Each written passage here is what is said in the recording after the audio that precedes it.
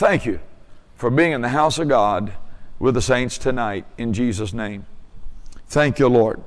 Open your Bibles, if you would. Remember just the exhortation and the worship. I've had this happen several times over the years. This is an example. It's not exactly a reverse course like the others, but it's certainly, how many of you know spiritual laws have different layers and manifestations of anointing? But you can get to a place of exhortation, a place of worship, and even thanksgiving, to where we need to understand that, and I don't really have time to get into this part of it, but thanksgiving also is one of the major components that opens the door to the spirit of seeing and knowing. Amen. Now remember what it said in Romans 1. Well, let's do that. Yeah, let's just go look at it. I've quoted it several times. Why don't we look at it? Let's talk just briefly about the Thanksgiving glory connection. Could we do that? Amen. All right, don't forget we're headed back to 3 John, but let's go to the book of Romans and let's look at what it says here in Romans chapter 1. And he's actually sharing from verse 18 through verse 32 about the outcome or the kind of life a person will have if they do not have a revelation that they are the righteousness of God in Christ. Amen.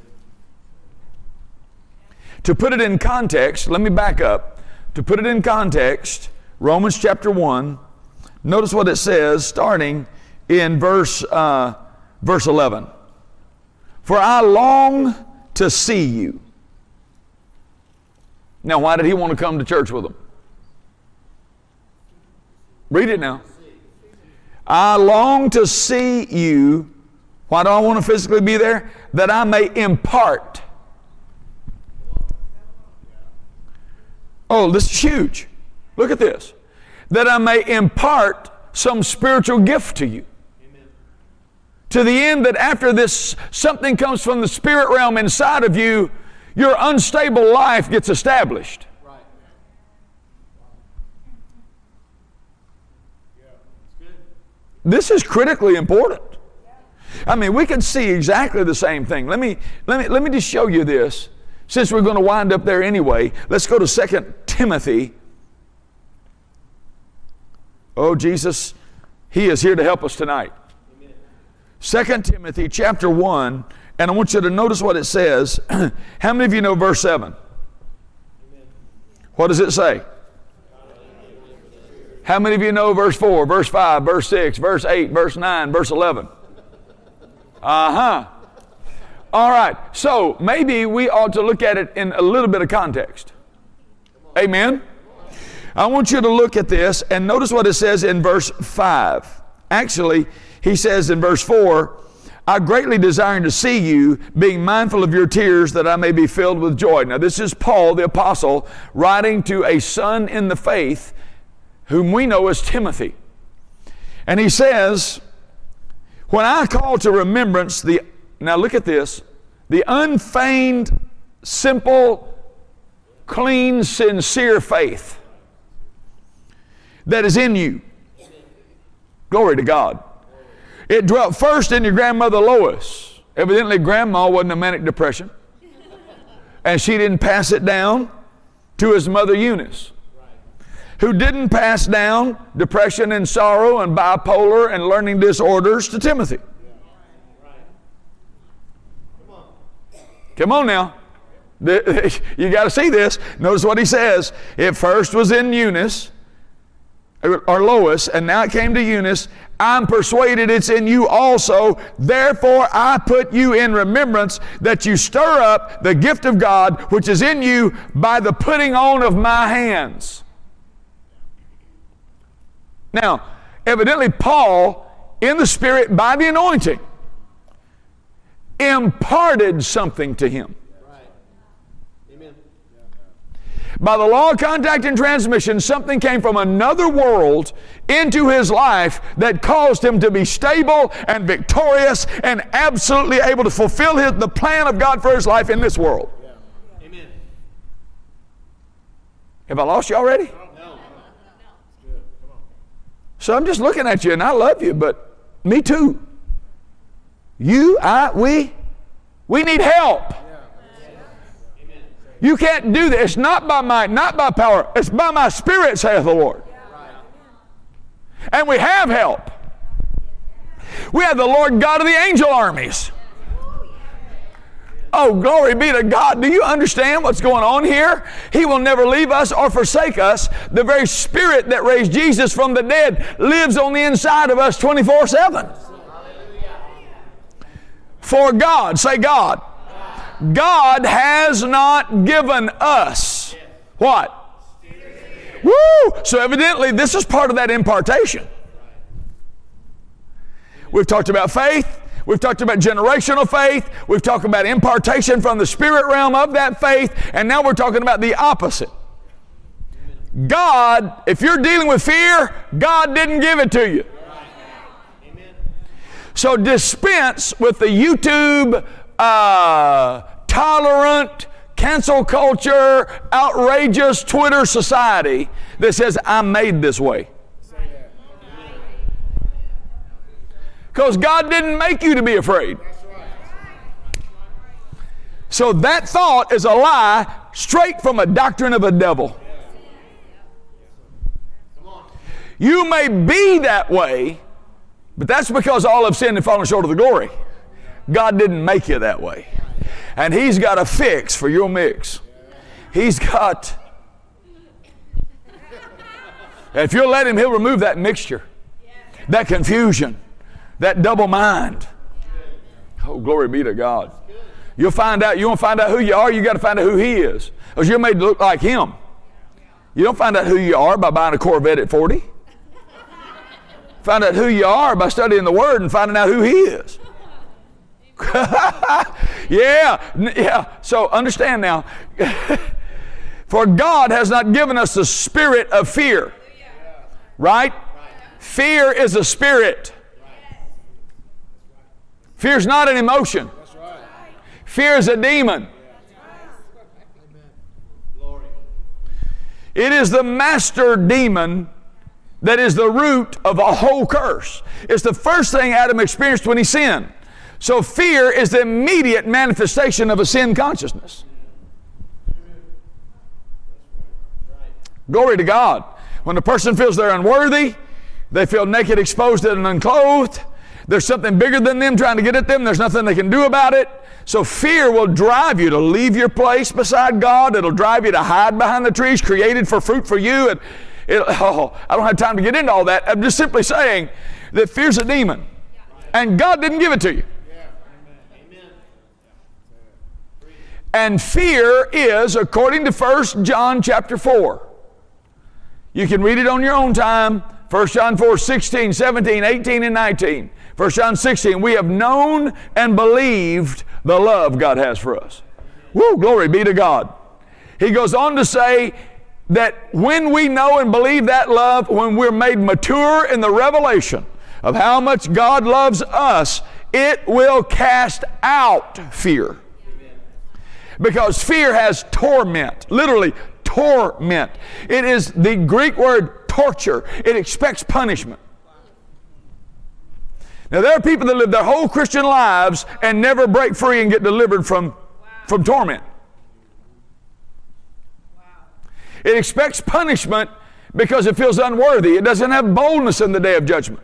It won't stand up against the devil. It won't bind those thoughts that come and say you're inadequate or you're guilty or you have a past or no, we are justified just as if I had never sinned. That means I'm as clean before God right now as Adam and Eve were in the garden before they sinned. It means God didn't just make me righteous, He gave me His very own. Amen. The old man passed away, and there's a new man alive in me, and He's created in righteousness and true holiness, and the righteous are as bold as a lion. And when a person gets a revelation that they're righteous, it'll fix their mind. It'll make their mind sound.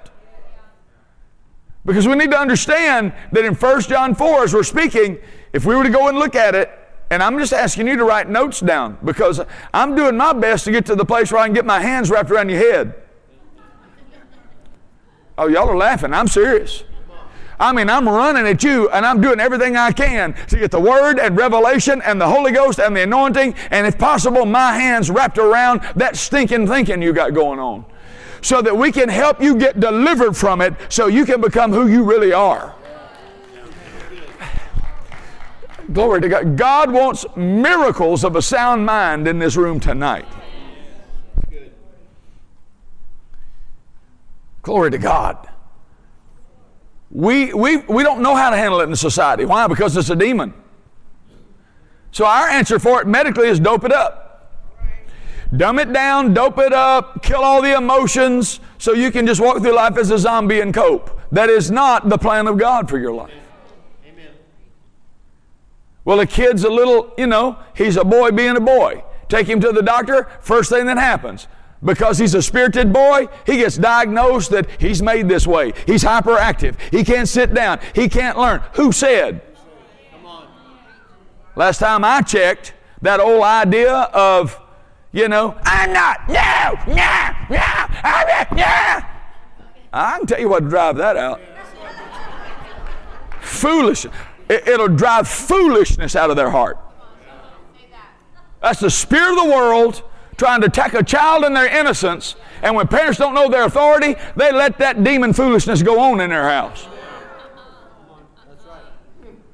And then dope the kid up, send them to special classes, and tell them their whole life they're either bipolar or dyslexic or... I know, I'm stomping on some toes big time right now. I know I am. But you want to know why? Because there's about to be miracles of a sound mind. We are absolutely hurtling toward people walking into our services with an actual medical condition of chromosomal malformation like Down syndrome, and they're going to walk out whole. You mark my words. That happens in the glory. We've had several instances recently of laying hands on people.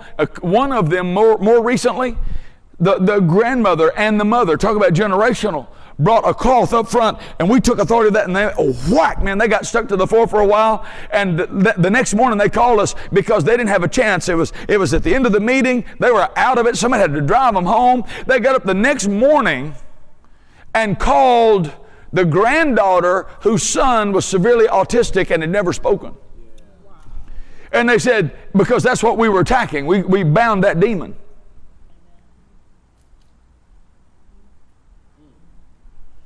So the grandmother and the mother called. Called his name. Did anything different happen this morning? And the daughter said, well, it's funny you should say that. Why did you call? Yes. The child sat up at the table, began to eat breakfast, and started talking. Child wasn't in church. Now, there's still a ways to go, but what we did is we blew, you understand? We've had several where literally they've gotten further progressed than others. Who cares about the time on the process? What I'm telling you is we've got some now that thing has just totally gone. So good. Thank you, Lord. Thank you, Lord. Glory to God. I mean, all you got to do is read the first chapter of Genesis to find out day by day God's a creator. He'll create and rewire your brain. He'll develop new nerve endings. He will literally, if you just let Him, glory be to God. Glory be to God. Glory be. I'm seeing so clear on several things that I'm really, in my limited humanity, my spirit man's comprehending it. I'm wanting to preach a whole seminar in about the next 30 minutes. So you have to help me because I'm having to pull the reins on some horses here. When I was in the room this afternoon, God began to talk to me about the ministry of angels. Now you have to understand, I've had experiences of this in my life many times, and He's actually assigned me in this hour of our assignment to write a book about it. He's given me the title. He told me what to do with it because He said there's going to be such an unusual, manifested volume of angelic activity to help the righteous in the last days. I need the Bible. I need some word out there for some sound doctrine so people won't get off and get goofy with it. But I'm about to unleash, I'm telling you, the heavenly armies are coming. I've had some very dramatic. I mentioned something this morning about it. If you were here this morning, remember I told you that I saw that angel and that inside a year he went and got international television? Well, that's the same angel that picked up that interstate and moved it. And right now, you may not know it, but they are ministers to those who are the heirs. You may know that, but you probably know it on a level that you've never really truly seen over into it before. You need to realize that angels are responsible, their assignment is to bring your inheritance to you. Oh, help me, Jesus.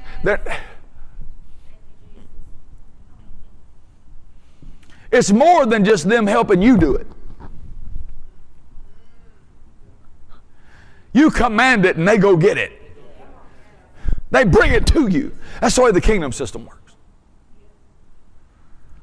I was laying in the bed this afternoon. Well, let me say this first. The first time I know for sure I was conscious of an angelic help, I didn't see the angel.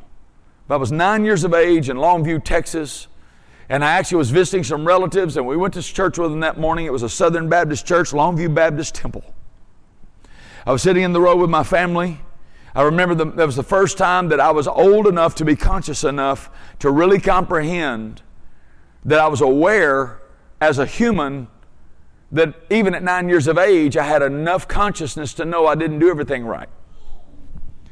You had an awareness that you had sinned, even at that young age. And I knew that I loved God, and I believed that Jesus died for me, and I didn't want to go to a sinner's hell. And I remember my mother and father were there, and my sister and her new husband were there, and down the road, and I'll never forget it as long as I live. In my heart, I was on the end of the row, and in my heart, when he gave the altar call, the next thing I knew, without me doing it on my own, the next thing I knew, I made a decision in my heart to go to that altar. And the instant that decision was made, my hand was in the air and I didn't put it up. And said, all of you that raise your hands, come right down here. And the next thing I knew, an invisible hand took my arm like this, very gently, and I felt it pull me into the aisle. And that being that was assigned to my life, that was assigned to help bring me to salvation, Amen, walked me to the altar. When I knelt down on that Baptist altar and made Jesus the Lord of my life, I was consciously aware of that being kneeling beside me at that altar, holding my hand. I don't talk about that very much. But that was Luke 15:5. The angels rejoice over one sinner that comes to repentance. I'm telling you by the Spirit of God that the angels are excited awaiting every human birth. They're in attendance in the labor and delivery room, waiting, assigned, commissioned to guard that human life. Amen. They're keepers. Amen. My God. So good. And they keep us lest we dash our foot against a stone. And so then later on, when I got called to the ministry and so forth, now I had a lot of things in between that I really now understand was always that supernatural help. In the unseen, you weren't aware that it was attendance to your life. Amen.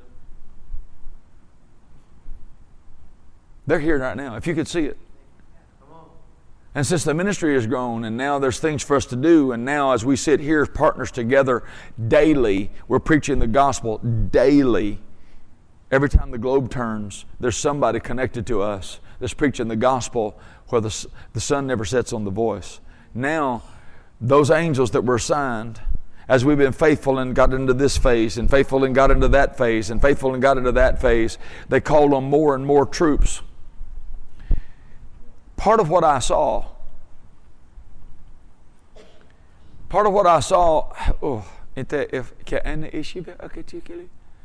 I say that? I dare not go deeper than I should, because I know more than I can say tonight.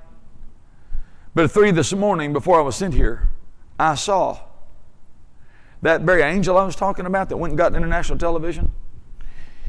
The Lord spoke to me in the night season and told me that because of the partnership, it's one of the reasons he was doing what he was doing, and that the angels assigned to this vision, that angel, because of our partnership, was going to work with the angels and reinforce the angels assigned to get this ministry to the fullness of where it's going. I know some things about how it works now that I've never seen before.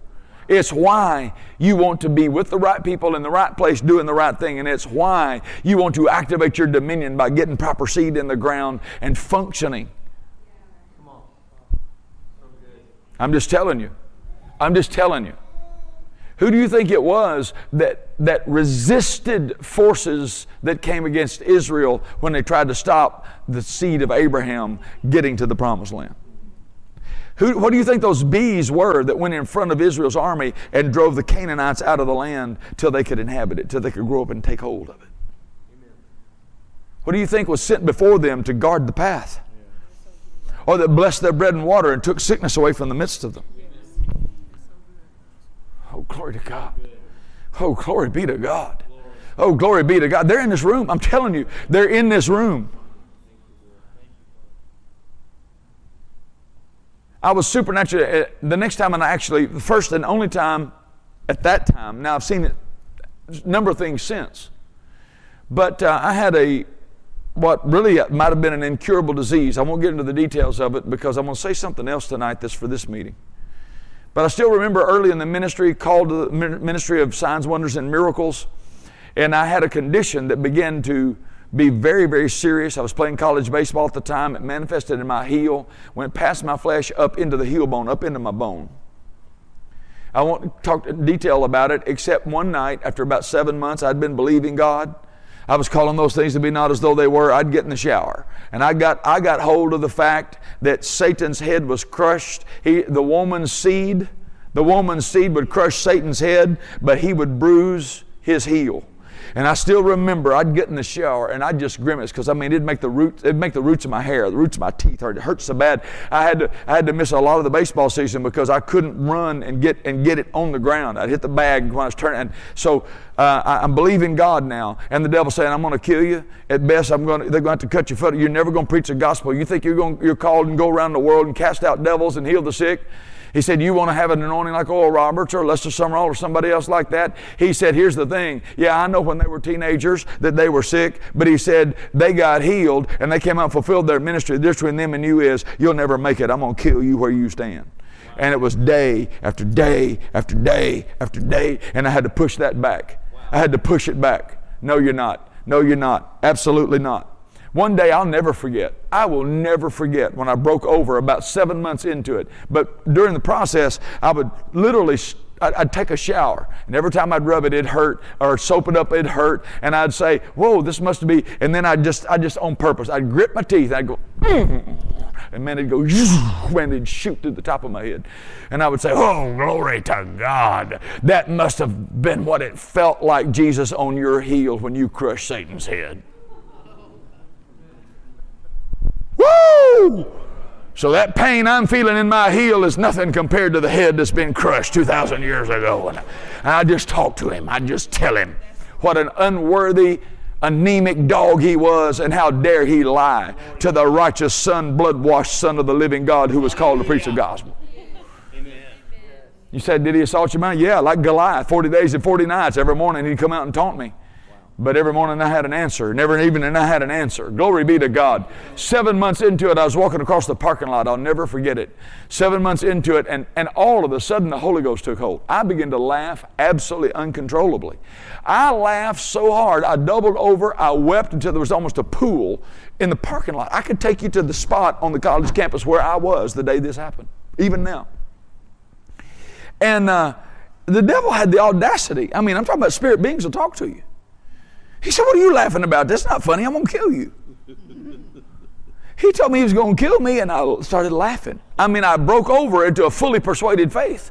I just started laughing and laughing and laughing and laughing.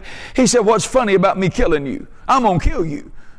He said, what are you laughing about? And finally, after a while, I could get my breath enough to where I said, if you just hang around a second, when I quit laughing, I'm going to tell you. You know he's got brain damage. Yeah, that's right. He hung around. I'm not kidding you. That's right. So finally, when I got myself composed, he said, now, what's so funny? I'm going to kill you. I said, I started laughing. He said, what are you laughing about? I said, you. He said, laughing at me? Why are you laughing at me? I'm going to kill you. I said, I'm laughing at you, you dumb devil.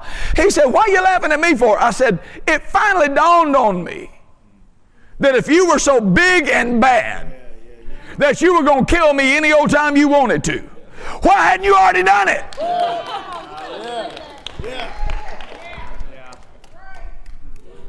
And if you couldn't keep Jesus from coming out of the ground, and you couldn't just kill me at the 6-month mark, or the 5-month mark, or the 3-month mark, what makes you think you can kill me now, since your head has been crushed and your armor has been stripped? And Jesus, and I'm telling you, I had me an absolute fit.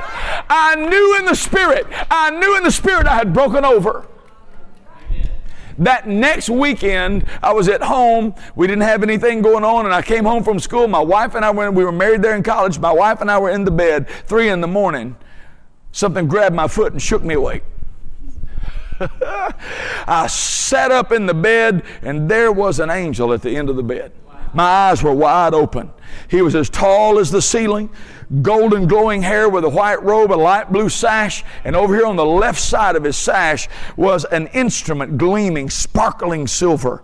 It looked like about the size of a number 2 pencil. It was probably 12 inches in length at least, had a hub on one end, but it came down so tapered in precision like a medical instrument, like it was like a sewing needle. It was precise. And he took my foot and held it up like this, and he took that implement out like this, and he put the point of that implement, into the flesh that had rotted away up into the bone on my foot. And he took this thumb on the hub, and he pushed it up into my leg. I literally felt it go up into the marrow, like the major bone of my leg. I felt it go up inside the bone into the marrow of the bone. He pushed it all the way up to the hub.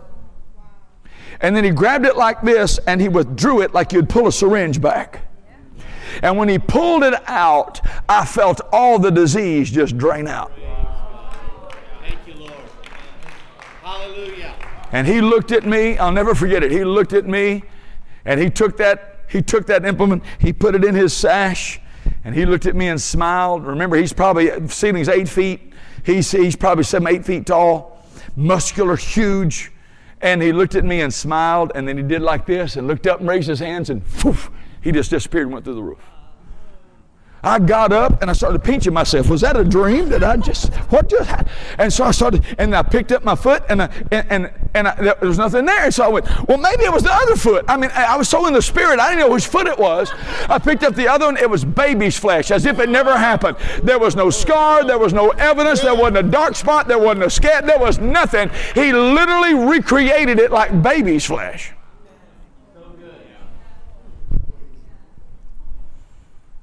Glory to God.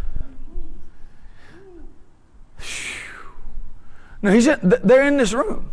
Yeah. Amen. They're attached to your ministry. Yes, they are. Yes, they are. Yes, they are. Whew. Yes, they are.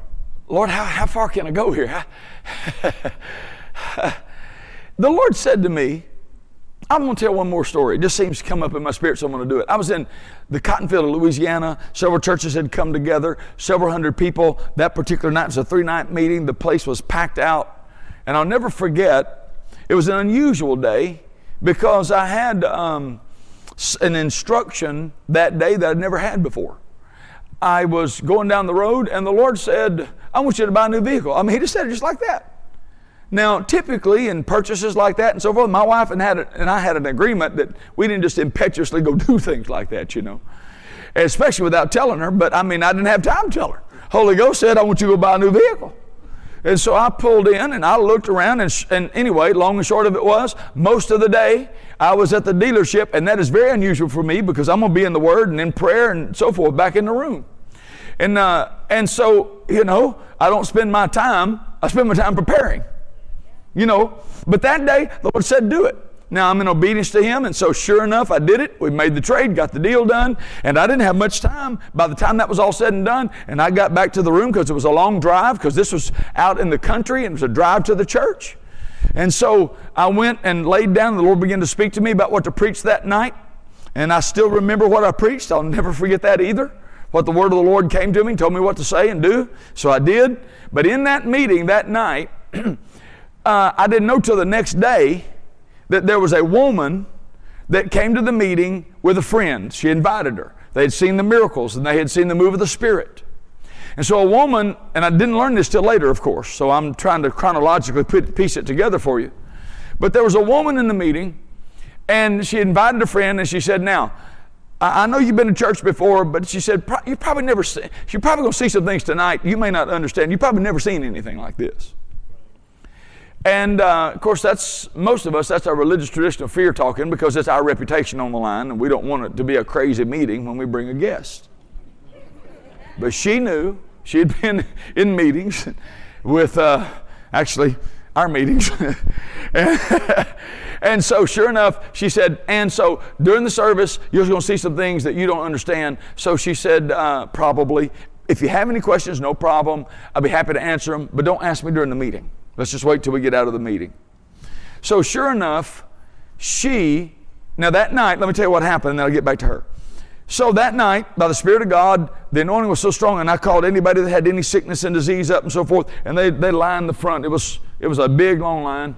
And so I'm, in the name of Jesus, whack, in the name of Jesus, wow, in the name of Jesus, in the name of Jesus. I get to this lady, she's 4, 5, 6 in line, and all of a sudden, you know, the power of God hits her, she's in the floor, I keep on going. Well, I get in the middle, and there's a young girl, about 12 or 13, and she comes up on crutches because she was born with cerebral palsy. And she had never walked unassisted or run in her life. And she comes up, we laid hands on her, and when we did, she threw her arms up like this, and one crutch went that way, and the other crutch went that way, and she took off running. Well, you can imagine the place erupted. Well, now, while that's going on, all of a sudden they start screaming, Brother Tracy, over here, Brother Tracy, Brother Tracy. And I said, what? And they're over here like this, and they're screaming, we've had an eye that's been open, we've had an eye that's been open. So I come back over here, this lady was totally blind in one eye. I didn't even know what she was up there for. She had a brain tumor removed. They live in Louisiana, but the closest surgeon that was qualified to that time, at that date, it was the largest brain tumor ever successfully removed in the history of the state of Arkansas at that time. And they had successfully removed the brain tumor, but left her blind in her eye. And the other eye she couldn't read, so she's got glasses, but because the other eye is not at all seeing well, all right, so she's blind in one eye. Well, when the power of God hit her, God instantly recreated, whether He recreated the brain or whatever, He instantly healed her eye, her sight in that eye. Her eye popped open, and when it did, both eyes came to 20/20. So now she can't even put on the glasses to read. So she's screaming and bouncing around. Her son's like 38 years old. He came to the service with her, and she says, I'm telling you, I was blind. And they start telling the story. It was like a story out of the book of John where he says, was he blind? Was he born blind? Do you know? Are you his parents? And that's literally what it looked like. And she's so excited, she doesn't know what to do. I got a first-hand experience of what it must have been like for Peter and John, where it says that when they beheld the lame man holding Peter and John, he went walking and leaping and praising God. I am not exaggerating. This grandmother bear hugged me like this, frontal, and put her arms under my arms and picked me up. I was literally, I'd been on a fast, and I was quite slim down at the time, and she picked me up, and I'm going, like this. I'm hanging on this woman. And she's like, I'm healed. And my arms flopping like this. So when she lets me go, I said, woo, praise God, glory to God. And before I could turn around and I'm talking to her, she was so taken, she's in the Spirit, see. She's so taken aback, she ran up and did it again. So after the second time, so I know what it's like. When you get a creative miracle, This has happened many times over the years, but I've now learned when they start running at you. Glory to God. Now, back to the lady that came who saw some things she had never seen before. She said, do you have any questions? And she said, yes. She said, I only have one. And so she kind of braced herself, you know. And she said, I just want to know, who was that huge, that big man all dressed in white? Huh? That followed that preacher around all night. Glory to God. She said, there wasn't anybody following him around. She said, yeah, I've never seen that in church. That looked like to me. She said, you know, the preacher never gets interrupted, but this guy was like, it was almost like he couldn't turn. That guy was stuck to him or something. She said he was a head taller than him. And she said, and I was preaching with a corded mic, you know. So I get to the end of the cord and I jump and turn to go the other way. And she literally, said she followed him around, and when he had slowed down a little bit, she said that big man in white would lean over, whisper in his ear, and he'd jump and start going the other direction. Wow. Yeah. And this lady said there was no, and then all of a sudden it dawned on her. She's seeing in the spirit. She's never seen anything like this. She doesn't know what she's seeing. And she saw the angel assigned to me for that ministry. And she said when that preacher got up there and started laying hands on those people, she said, you're right, I've never seen anybody blind get healed. Somebody's got cerebral palsy, take off running. She said when that man reached out to lay hands on those people in that line, that big man that was taller than him, he reached his hand out over his right shoulder. Amen. Wow. Are you getting this? Yes.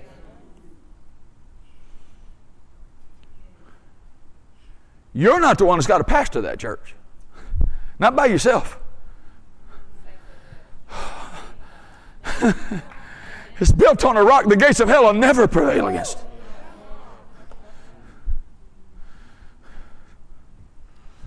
He said that big man reached over his shoulder and laid his hand on him with him. Well, and he went down the whole line. That's what she was talking about, all the miracles and what she saw. Now, I was aware. That's what the anointing was there. The weight of God's glory was there. I knew there was otherly worldly help in the room. But I wasn't seeing the angel. I'm just preaching. I'm preaching by faith, just what he told me to do. Now, those angels are here tonight. I was laying across the bed this afternoon. And do you remember me telling you this morning that the 3-day meeting in California, where the Lord said, you tell the people my angels are going to work with you in this meeting. And I told you the story about that house that was all cash and closed and went in the building fund like before I left town. And the Lord had told me in the wee hours of the night last night that those angels, I'm getting over that, would if the people would respond. Yes, sir, I'll do that. You may or may not have ever read Brother Hagin's book, I Believe in Visions. But if you have, you'll remember when he was praying and believing God for something, and he was, in those days, would pull a travel trailer, and he was in his travel trailer, and he's studying, and he's praying, right? And then he'd often stay in a parsonage. But he's getting ready for a meeting in the afternoon, and all of a sudden, what he thinks is a person, he knows that a person or a being, if you will, he realized later it was, he could hear him walk down the hall. They walked down the hall, opened the door, walked through the door, stood at the foot of his bed, and he said, who's there? He looked up and said, who's there? And he didn't see anything. And he said 2 or 3 times, who's there? And nothing. And so he said that same being then turned around and retraced his steps. Went through the door, went down the hall and out. And he's like, oh, Lord, what was that? And he said he just felt impressed. That's all, just an impression, to study the ministry of angels. Well, he got himself into a financial mess because God had told him to do certain things and he didn't do it. And in those days, as we laugh about when money was money, he was having to borrow $100 every month just to make the budget meet. By the end of the year, he's $1,200 in debt. And in those days, you know, he's believing God for just a few dollars a week for his budget. So you can imagine this is a big deal. And the 8-foot wide trailers, the new 10-foot wide ones had come out, and so now his trailer's not worth anything.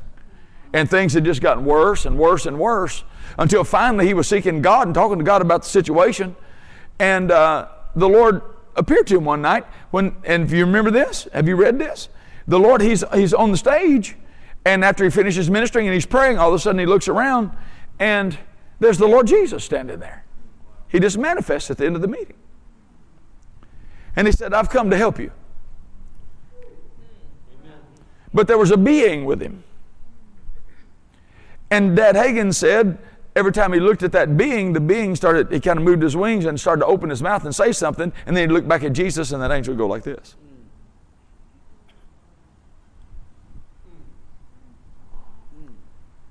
And so the whole story goes along these lines that he said, this is your angel. I sent him to you. He said he has a message for you. And Brother Hagin said to him, well, Lord, you're standing right there. Why don't you give me the message? I'm not going to receive a message from an angel or any other being. If you're standing right here, unless it lines up with the Word, and you know Dad Hagin, he's stickler for that. And so Jesus literally, to get him to respond, this is my point. I'm going to make a point about this. I went years and years. Now, this isn't the only thing the Lord taught me about it, but it seems to fit right here tonight. It never made sense to me when I would read that again and again, something the Lord Jesus said to him in this visitation. He said that he showed where he had visited Paul in the book of Acts, and then he showed where then other times he had sent his angel. And he showed him it was scriptural, and he said, now, your angel has a message for you, and I've sent him, and he said, I sent him to you a year ago. Wow. Well, now he's going back to that time that being walked in the room. And Jesus said, I sent him to you a year ago, and you would have been spared all of this financial trouble and all of this torment had you responded to him. But since you didn't respond to him, I had no choice but to let you go down the course you were going.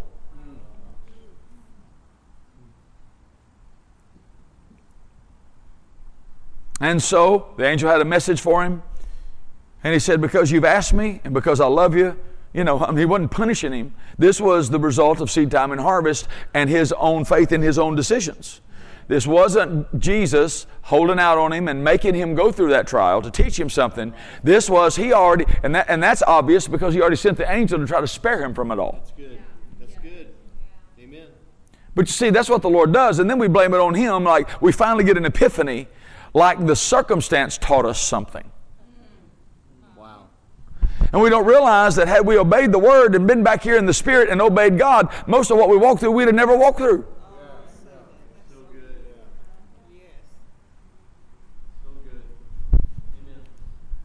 And of course the angel gave him the message, and sure enough it came to pass just like the angel said. He said, I'm going to help you. He sold the trailer when he shouldn't have sold the trailer. The market wouldn't support it. Different things happened. He came out of debt, and then so much money came in his hand. He got in the next phase of his ministry and so forth. Now, think of it. I've got something to say to you. The reason the Lord's telling me to tell you this story is because of what he said to me in the room this afternoon. I've known this for a long time. I'll say one more thing about it before I get this far. On an August Saturday morning in 2010, I was awakened, and right in front of me, the word of the Lord came to me, and I heard these words. He said, I want to teach you, I want to talk to you. Actually, he didn't say teach you. I want to talk to you about the supernatural creation of wealth. Now, in the midst of that visitation, he said to me and revealed to me that a spirit being created all physical matter. Amen. Now, I knew that, I guess, already, but I didn't have the revelation of it like he said it. Nothing, the chair you're sitting on, everything, this came out of the spirit world. The spirit world's more real than anything you can touch, feel, or see. This world was created out of it, and this world's temporary. That world's eternal.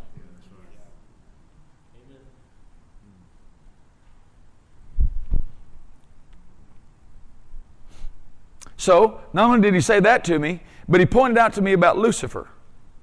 Ezekiel 28, Lucifer was one of the original 2 angels that were in charge of the economy of God. So not only did a spirit being, God himself, create all physical matter, but he put a spirit being in charge of all the goods and resources of the kingdom.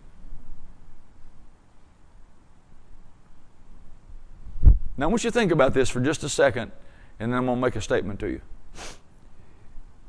Adam, in the garden, before he sinned, in charge of all the creation of God, the gold in the land of Havilah, all the animals came to him when there was no curse. How was he running everything? In his body? He had a body. Was he running it with his physical might? See, we have no concept of this because everything we do in the natural. Because when we fell under sin, we came below the light line, and instead of living as a spirit being and living from the inside out, we too often we read about it, we believe in God, we know He wants more, but we run around in our physical strength trying to figure it out and make it happen. We're in the wrong system. We weren't called to oversee our finances in our body. We don't have authority to oversee the prosperity of the Abrahamic covenant in our mind. I hope I'm helping you here. You have to understand the kind of things God's wanting to do can't be accomplished in physical might or mental prowess. The mind cannot produce divine encounters. It won't respond to that realm.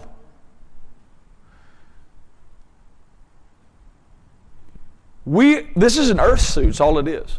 The real me lives inside. What makes the decisions about where I go, what I do, what I spend, what I sow, what I can reap, what I can drive, all right, through the soul of man, by the conscience of my own heart, I either give myself permission to prosper or not.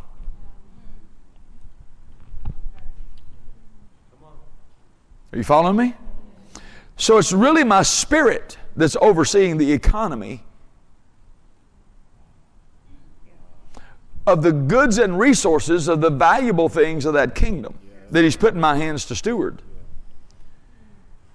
Now, if I can't be faithful with unrighteous mammon,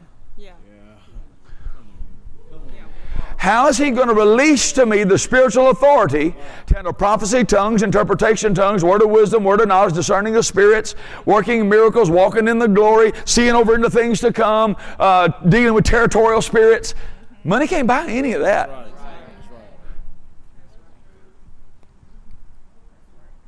There's no possible way we can walk in the fullness of the economy of the kingdom, the economy of God, in the supernatural. Listen, the anointing is like an oil, and that oil is more precious than any gold you've got.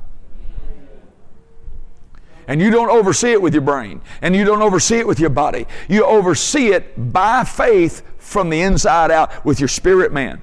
And your tongue is tied to your spirit. So your money's going to do what you tell it, and if it filters through that unredeemed brain, you're not going to tell it to do much because you don't believe you have authority over it. And you certainly don't believe you have authority over the spirit beings that because they fell and were originally created to control all of that, that mammon demon, which is a fallen angel, Satan, no wonder he kept trying to buy his way into the church with money. Because angels were originally assigned over the goods and resources and distributing them, overseeing them, keeping them, and handling them in the kingdom.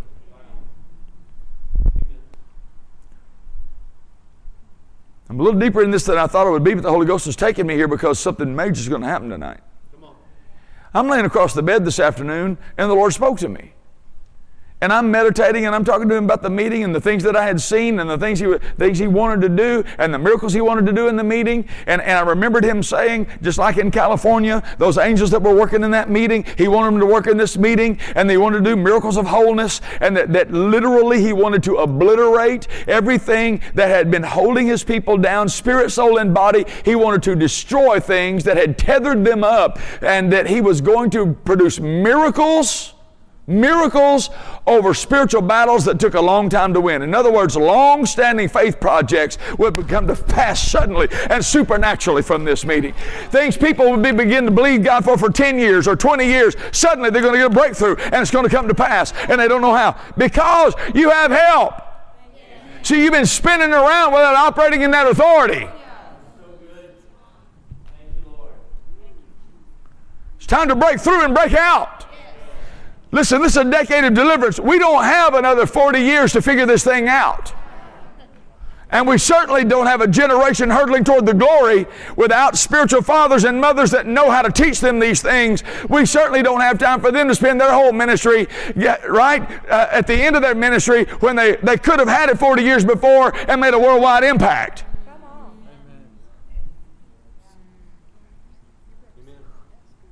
You mind if I show you another scripture real quick before I tell you what I know I keep baiting you, but I'm not doing it on purpose. Every time I get right to the place I'm going to say it, something else comes up. And he says, no, you're not, he's working me to it. Here's the thing, Deuteronomy 32 verse 8. Glory to God. Look at this, Deuteronomy chapter 32 verse 8. My. Lord, thank you. Thank you for helping us. Thank you for helping us. Thank you, Lord, for helping us. Oh, thank you, Lord, for helping us. Glory to God. Thank you, Lord, for helping us. Woo! Thank you, Jesus. Thank you, Jesus. Thank you, Jesus.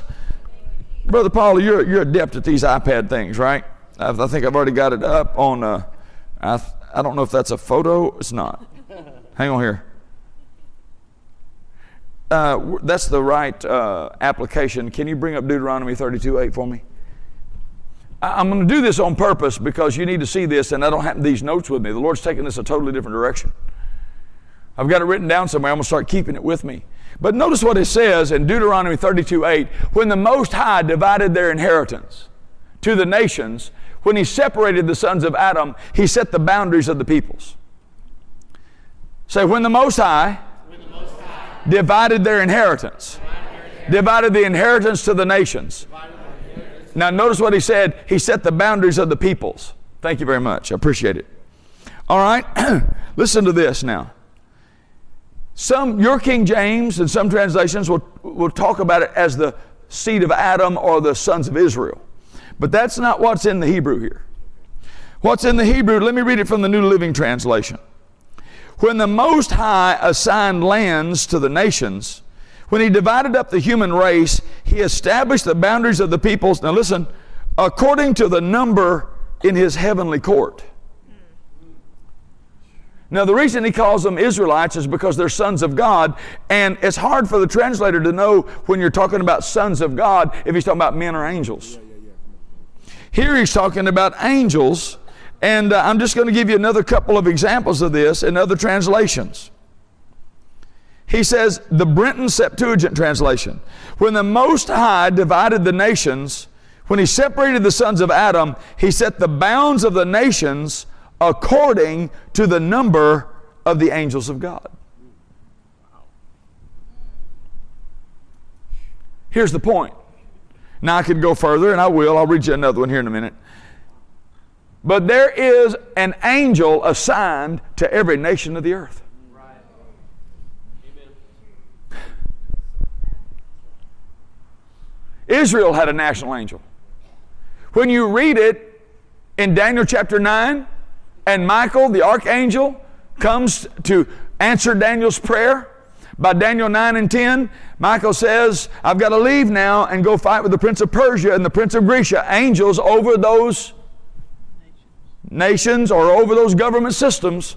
And he said, there's none that holdeth together with me in these things except Michael, your prince. Your prince. And he's talking to Daniel the prophet, who is the representative of the nation of Israel. And basically, if you read the Amplified, it'll say Michael, Israel's national guardian angel.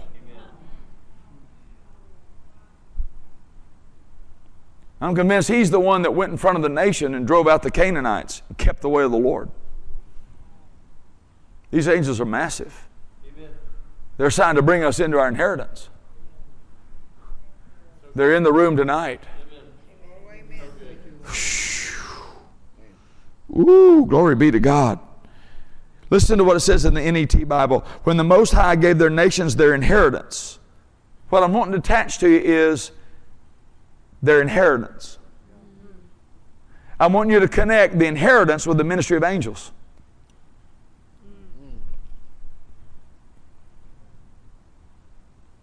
When the Most High gave to the nations their inheritance, when He separated the children of men, He set the bounds of the peoples according to the number, the boundaries of the peoples according to the number of the heavenly assembly.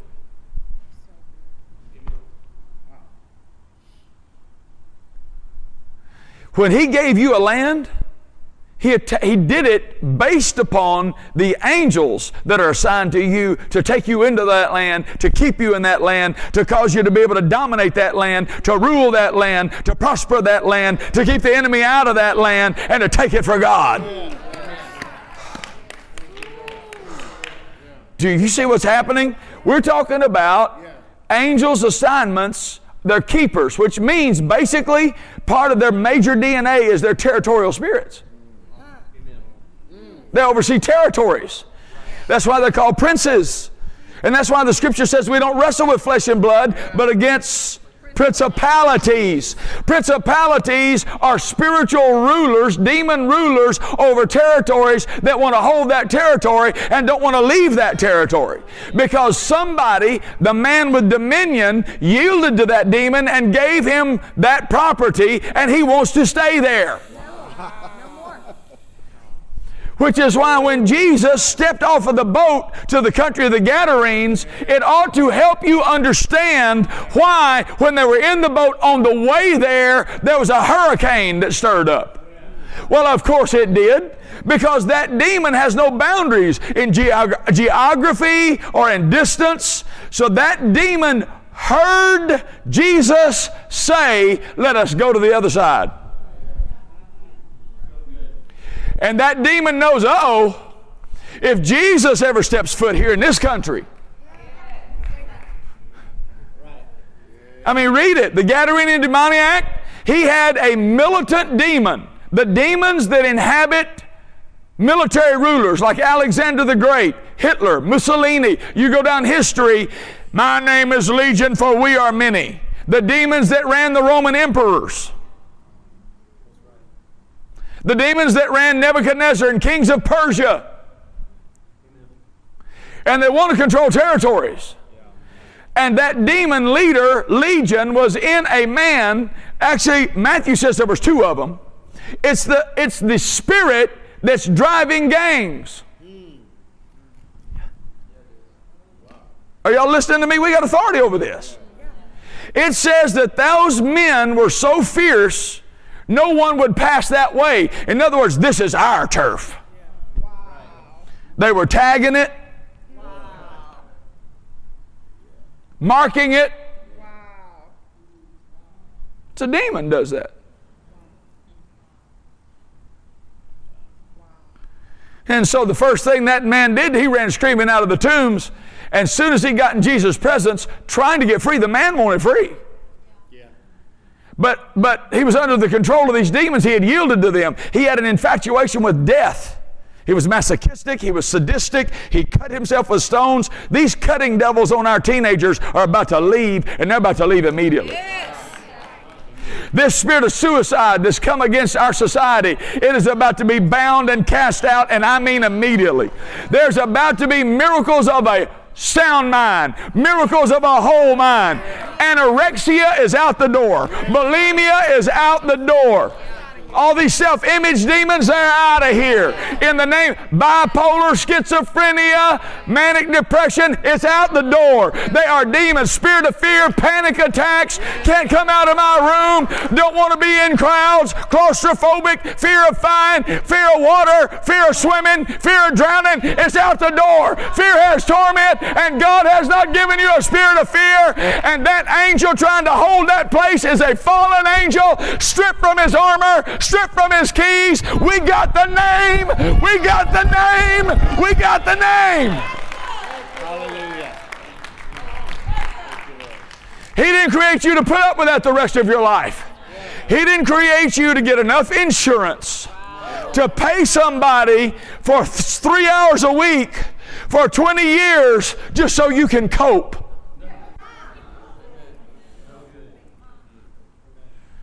I'm telling you, the deliverer is in the house.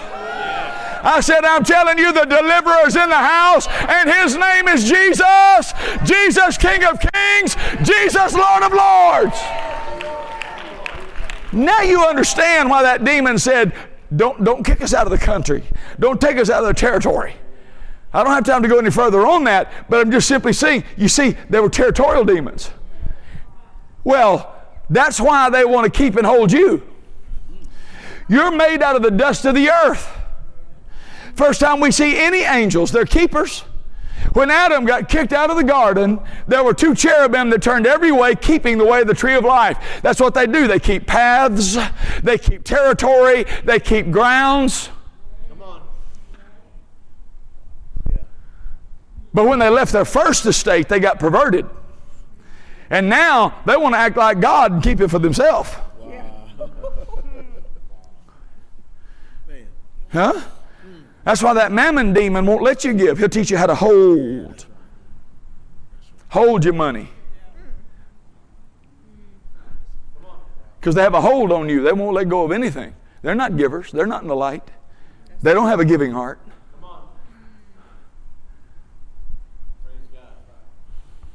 Oh, come on now. I mean, this is huge. One of the greatest ways to break the spirit of generational poverty in your life is become a massive giver. Just get on the giving side of life. Amen. So good. Get out of that all mess. That church, all that church wants is my money. Well, that's all Walmart wants, and it's all McDonald's wants. Come on. Come on. You never say that about Walmart. You never say that about Candy Crush.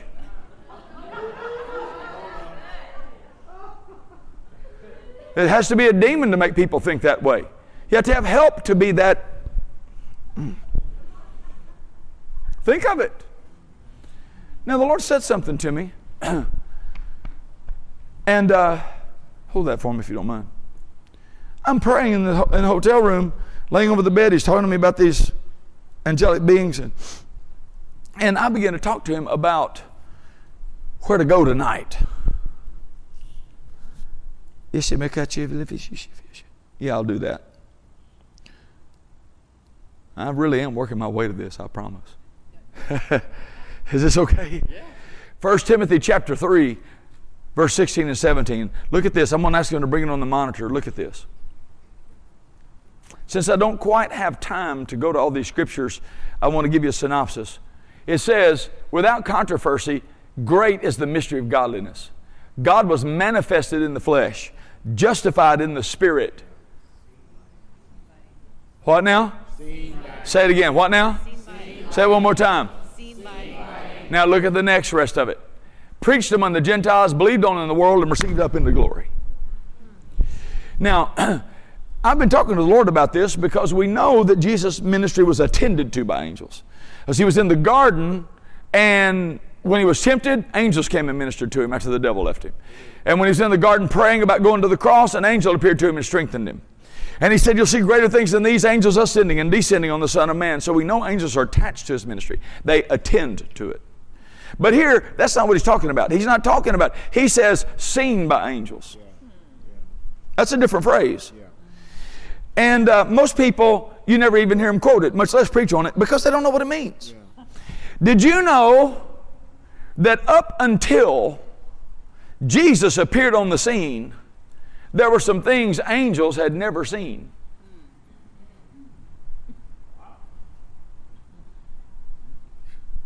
I don't have time to get into this either. But when Isaiah saw the Lord high and lifted up, you see the cherubim flying around in the glory. With 2 wings they covered their feet. With 2 wings they flew. And with 2 wings they covered their face. Why? It's the same reason that God put his hand over Moses' face. Because no man could see God, not even the angels. They couldn't even lift up their head in his presence. So in John 1, when Jesus says, no man has seen the Father,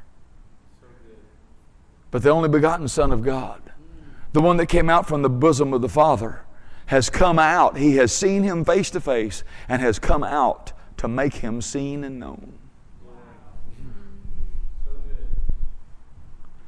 Now that explains why in 1 Peter chapter 1, when it speaks of preachers that come, preach under the anointing of the Holy Ghost, begin to declare by the help of the Holy Spirit things that the angels desire to look into. When Paul was caught up to the third heaven, it was revealed to him by the head of the church, the Lord Jesus, what happened from the cross to the throne. And according to the book of Colossians, not only was our sin nailed to that tree and everything contrary to us, but he disarmed, Colossians 2, 13, 14, 15, he disarmed principalities and powers and made a show of them. Now you're getting it. And so Hebrews 1 says that when he brought the first begotten into the world, he said, let all the angels worship him. Up until that time, had Satan known who he was, he wouldn't have crucified him. But he couldn't see.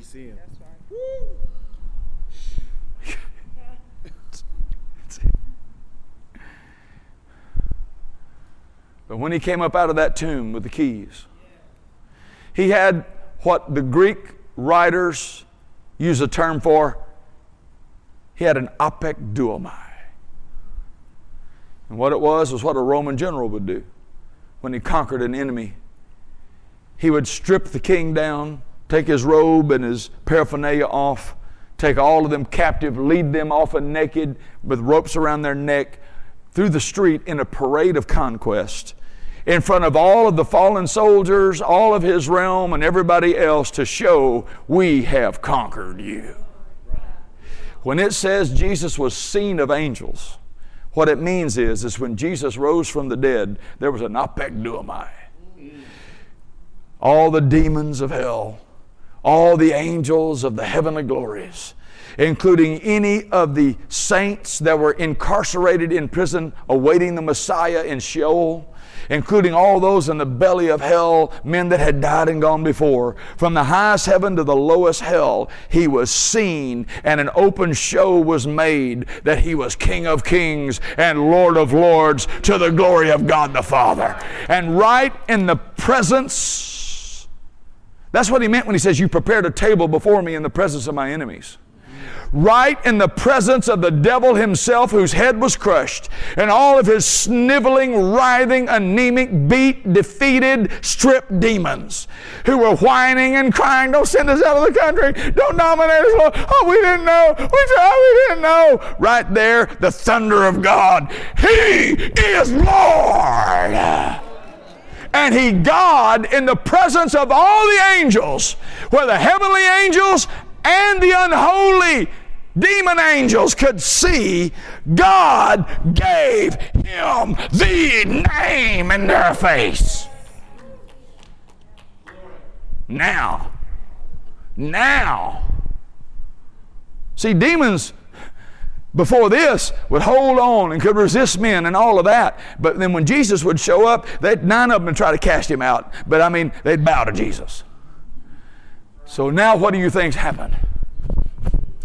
Now that all the demons of hell all at once had to have their power stripped and crushed and could not hold him in the ground, witnessed as he gave men that name.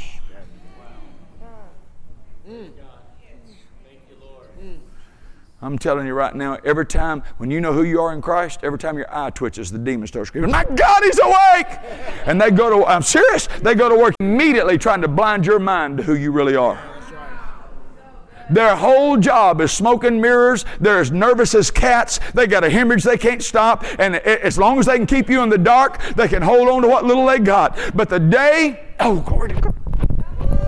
The day you get revelation that it's done for, that you were not made that way, that God didn't give you the spirit of fear, that the Redeemer loved you so much that He gave it to you whether you deserved it or not, and that this is His last day on your mind, it's His last day on your body, it's His last day on your money, it's His last day in your life, it's His last day on your kids, because Jesus has been seen as Lord of all the angels.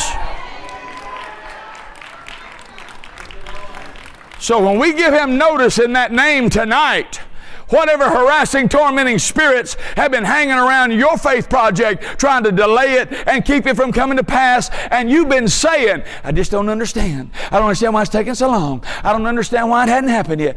Stop all that nonsense. That's doubt and unbelief. He's already done it. You already have it. You're not trying to get it. Receive it in Jesus' name.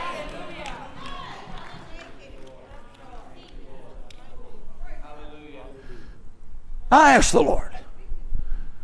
So He's talking to me about these things. I'm actually wanting to preach along these lines instead of just doing what I did, which is race through them. Just so that in your Bible you could see it, and that whole new world that He's made available to you would just go. And I'm laying across there, and the Lord starts talking to me, and He gave me a scripture, Genesis 22. And I knew what He's talking to me about. It was when Abraham was instructed by God to take Isaac up on the mountain. And I said, oh Lord, I began to thank Him for what He did, and because I thought He was going to talk to me further, and He was, but in a way I didn't expect. He was going to talk to me further about this supernatural, otherworldly creation of provision. Because that's what Jehovah Jireh means. We call it the Lord my provider. But actually it's Ra or Ra'ah in the Hebrew. It means to see or to be seen. And literally the name is, in the mount of the Lord it shall be seen. Or Jehovah Jireh can mean, I am the God who sees and will see to it. I see what you need and I'll see to it. Glory. So good. Anybody have any need here tonight? Spirit, soul, and body, anywhere in your life? You got anything in front of you need to be able to do and accomplish what the Lord told you to do? Then you're not by yourself. You have help tonight. And they're about to be unleashed to go see it and see to it. Glory to God. When you talk to it, they'll go get it. Glory be to God. And I asked the Lord, because I know the story so well. I've preached on it many, many times. And I remember the story. It's a type and shadow of Jesus. On the mountain of Calvary, we understand, in the mount of the Lord it shall be seen. And this lamb was caught in the bush, right, as a provision. And he was caught in there by the horns. So for those of you that don't know, Abraham's got his knife in the air about to slay Isaac. And heaven speaks to him, and he won't drop that knife and kill Isaac because God will provide Himself a lamb. Are you with me? So God will provide Himself a lamb. And there's a ram caught in the thorn tree, which is the thorns of the curse, by the horns, which are the anointing, symbolic of Jesus being hung, Jesus hanging His anointing on the tree. Jesus, when He hung on that tree, He hooked His anointing into our curse. Glory be to God. And He took that and offered it in the stead of His Son. Now, glory to God.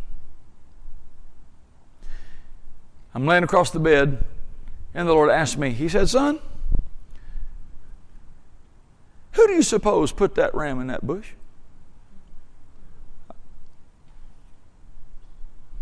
Instantly I knew. You know who it was when he had the knife in the air that talked to him, don't you? The angel of the Lord appeared. Said, now I know.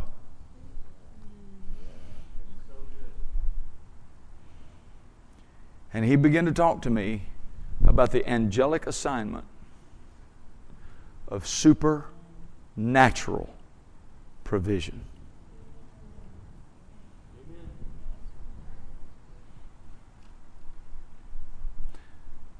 Now, I was headed toward miracles of a sound mind. There's much more we could have gone through.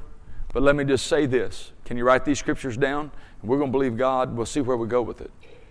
3 John 2. Beloved,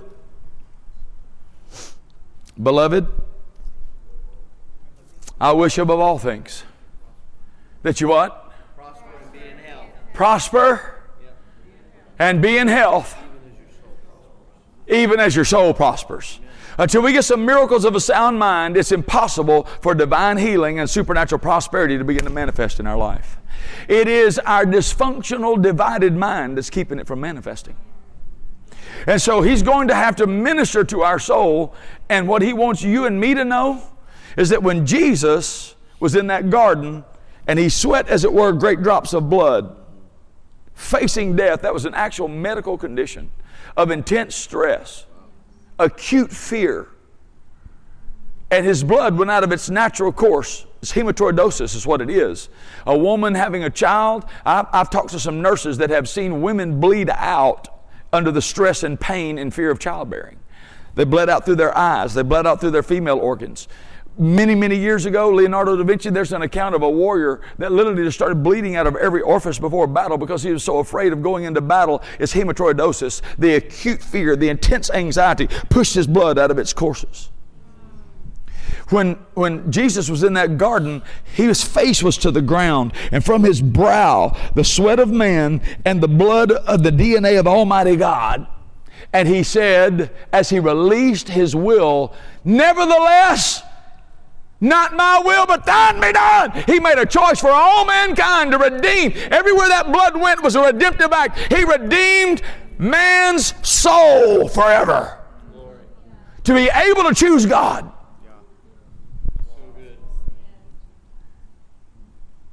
And then after that, they led him away and they wrapped up a crown of thorns. Amen. And they put it on his head. His what? Head. And they took rods and beat it down on his head. Beat it into him. He took the chastisement of our peace. We don't have to wrestle with this stuff. Yeah, that's right. But here's the final thing I want to leave with you. It's a twofold thought. First, in that garden when Jesus was under such duress, it says an angel came. In that moment, when the blood poured from his scalp, when he would have died and bled out, and mental anguish in combat, he wouldn't have made it. An angel came. Ooh.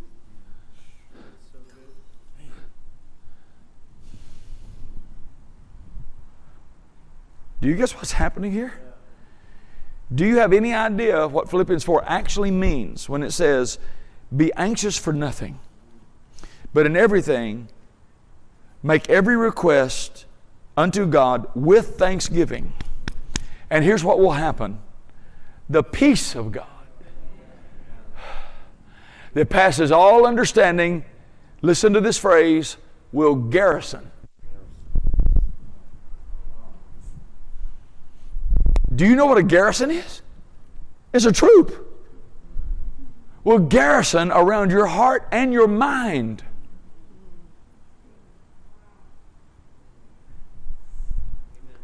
There is a garrison of angels assigned to keep your soul in peace.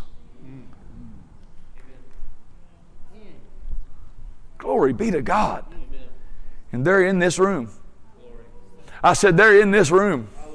They're going to deal with your thinking about yourself. They're going to deal with your thinking about your past. They're going to deal with all kinds of generational curses, behavioral thought patterns, destructive thought patterns.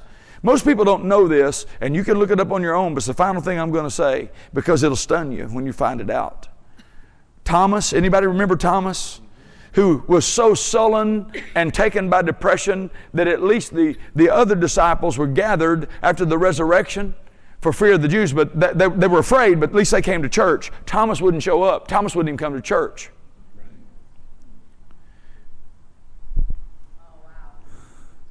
And when he did show up, in John 20, which is a direct also recorded in John 11, when they went to raise Lazarus from the dead, they said, Thomas, who is called Didymus. And what most people don't know is they never just take the time to find out, what does that mean? That's just Old English. No. Thomas was his Hebrew name. Didymus was his Greek name. And it means, it comes from the Greek word duo or double. It means twin. Thomas the twin. And nothing in historical record says he had a brother or a sister. He's not talking about him being a physical twin. He's talking about his character was so double-minded and schizophrenic that the other disciples made fun of him and nicknamed him the twin because there was two of him. There was a Dr. Jekyll and a Mr. Hyde. So it had so overwhelmed him, this dysfunction, that after Jesus died, the weight of the depression and the fear of what am I going to do now wouldn't even let him come back to church. It wouldn't even let him gather with the people who cared for him. And he said, I'll tell you one thing I'm not going to believe unless I see. What was that? See, that was a demon.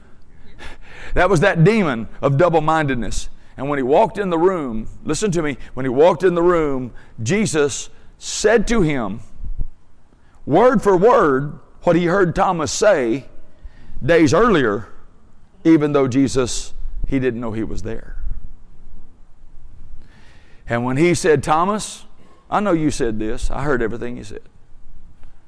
Here I am. Handle me and see. He instantly fell down. In his presence, poof, my Lord and my God. You know what happened to him, don't you?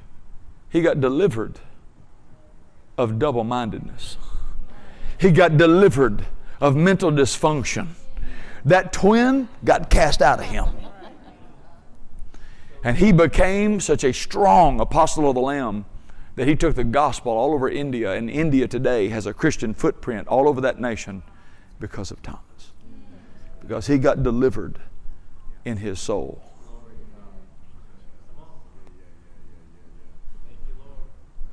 Tonight, there's deliverance. I'm telling you, tonight there is deliverance. I said, tonight there is deliverance. I said, tonight there is deliverance. I said, tonight there is deliverance. And it doesn't matter how old you are or how young you are, Jesus of Nazareth intends for you and me to walk out of this place every whit whole. Is there anybody in the room tonight that this has struck a chord with your heart? I had no intention whatsoever until I got under the anointing to even talk about Thanksgiving and its power. But the utterance that came up from my spirit talking about the power of thanksgiving drove this whole point to get to right here to talk about the fact that this moment of stepping over and accepting, yielding and saying, thank you, tonight's my night of deliverance. Thank you for what you've done. You're raised from the dead. All the fallen angels have seen you. Just use that name and it's going to run from my life. Resist the devil and he will flee. I'll never again live subject to panic attacks. I'll never again live looking in the mirror thinking, calling myself names. I'll never again talk about my children as if they're stupid and can't learn. Glory be to God. There are miracles in this room, spirit, soul, and body, and there are angels of provision being released to go get your stuff and to go get it immediately. Amen. It is time for long-standing faith projects to come to an end in victory. Would you stand on your feet? I see this so strongly. I'm telling you, the anointing's so strong. I know we could keep going in some different directions, but the Spirit of God in my heart is so strong. Most people don't even know the history. But when Ishmael, because of the mistake that Sarah made and urged Abraham, and he yielded and he went into Hagar and had a child of the flesh, and Ishmael was about somewhere around 14 years of age, and Sarah didn't like it at all and kicked him out. Kicked her out, actually, Ishmael and the mama. Hagar takes him in the wilderness and takes him in the wilderness in Genesis 16. It happens again in Genesis 21, twice. But an angel appears to her in the wilderness because he's 14 years old. And the Lord, this came off the page at me. There are a number of people in here tonight that you have struggled with and didn't know how to deal with and was afraid that it wouldn't turn out right, and you could not control your teenager or your young child, your boy or your girl. And I'm telling you, it is a curse for your children to go into the camp of captivity, and you have no power in your hand to stop it. Jesus has redeemed us from the curse of the law, and the Lord told me that He is absolutely, by His power, going to deliver mothers and fathers tonight from the fear that their children are going to die early or get pulled offside or go into the world or not know who they are. It is time. God has not given you a spirit of fear, but power, love, and a sound mind. These are the children of Almighty God, and He is the God to the third and fourth generation. He is for you, and He is for your seed, and He's for your seed, and you have a blood-bought, guaranteed covenant that you and your children, as for me and my house, we will serve the Lord. And tonight we're going to get them back if they've gone astray, or we're going to keep them in the house if they're here today. But Jesus is going to show Himself as Lord in your situation. And Hagar had Ishmael 14 years of age, kicked out in the wilderness, a bottle of water, lost all of her provision was gone. And she got to a place to where they were so thirsty, dehydrated, the scripture says she laid the boy down. He was still considered a boy. Laid the boy down under a tree because she couldn't bear to see him die. And walked off from him about a bow archer's shot and began to weep before God. And guess what appeared to her? An angel. And the angel of the Lord said, "Why are you crying, Hagar? I've heard the cry of the lad. I know where he is, and I will fulfill what I promised you, and I will make of him a great nation." I want to know, does heaven have some help attached to your life? I want to know, does heaven have some help attached to your children and your grandchildren? I want to know, if you've been struggling with double-mindedness, is the Savior alive and well enough in here tonight to cast the twin out of you like He did Thomas? I want to know if tonight is your night of deliverance and healing. I want to know if you would let the King of Kings and Lord of Lords rewire your brain, or the brain of your children, or the brain of your children's children, or the brain of your children's friends, and what they're going to get in school, or what they're associated with on a daily basis, bombarded from social media. I wonder if they could grow up in God and realize that I was born a girl, so God made me a female. I wonder if He could give them such a sound mind that they wouldn't be confused about who they are, what they have, where they're going. I wonder, glory be to God, if God can help your child be an arrow that hits the mark. I wonder if your child can grow up in a world where it may be literally covered with gross darkness, but if Jesus tarries, will it be a message of victory and deliverance and an empty tomb that you'll send to a generation you may never see? You bet it will. As for me and my house, I'm going to shoot my kids into the future, glory be to God, and they're going to understand the authority of the name of Jesus, and I have a covenant that guarantees it, and I'm not going to lay awake at night worried and feared, tossing about it. We have authority over every demon that is coming at our children. We have authority over every demon that's coming at our family. We got authority over every demon that's coming at the minds. Listen to me. We have authority over every demon that's coming at the minds of the people in our congregation. Absolutely. That are lying to them, well, I'm not used. I've been here so long. I'm not really getting fed. The services are too long. I don't like them laughing so much. Or they're too boring for me. Or they don't have enough smoking lights. I want to go down the road. We've got authority over every demon that's trying to get God's people moving out of their place.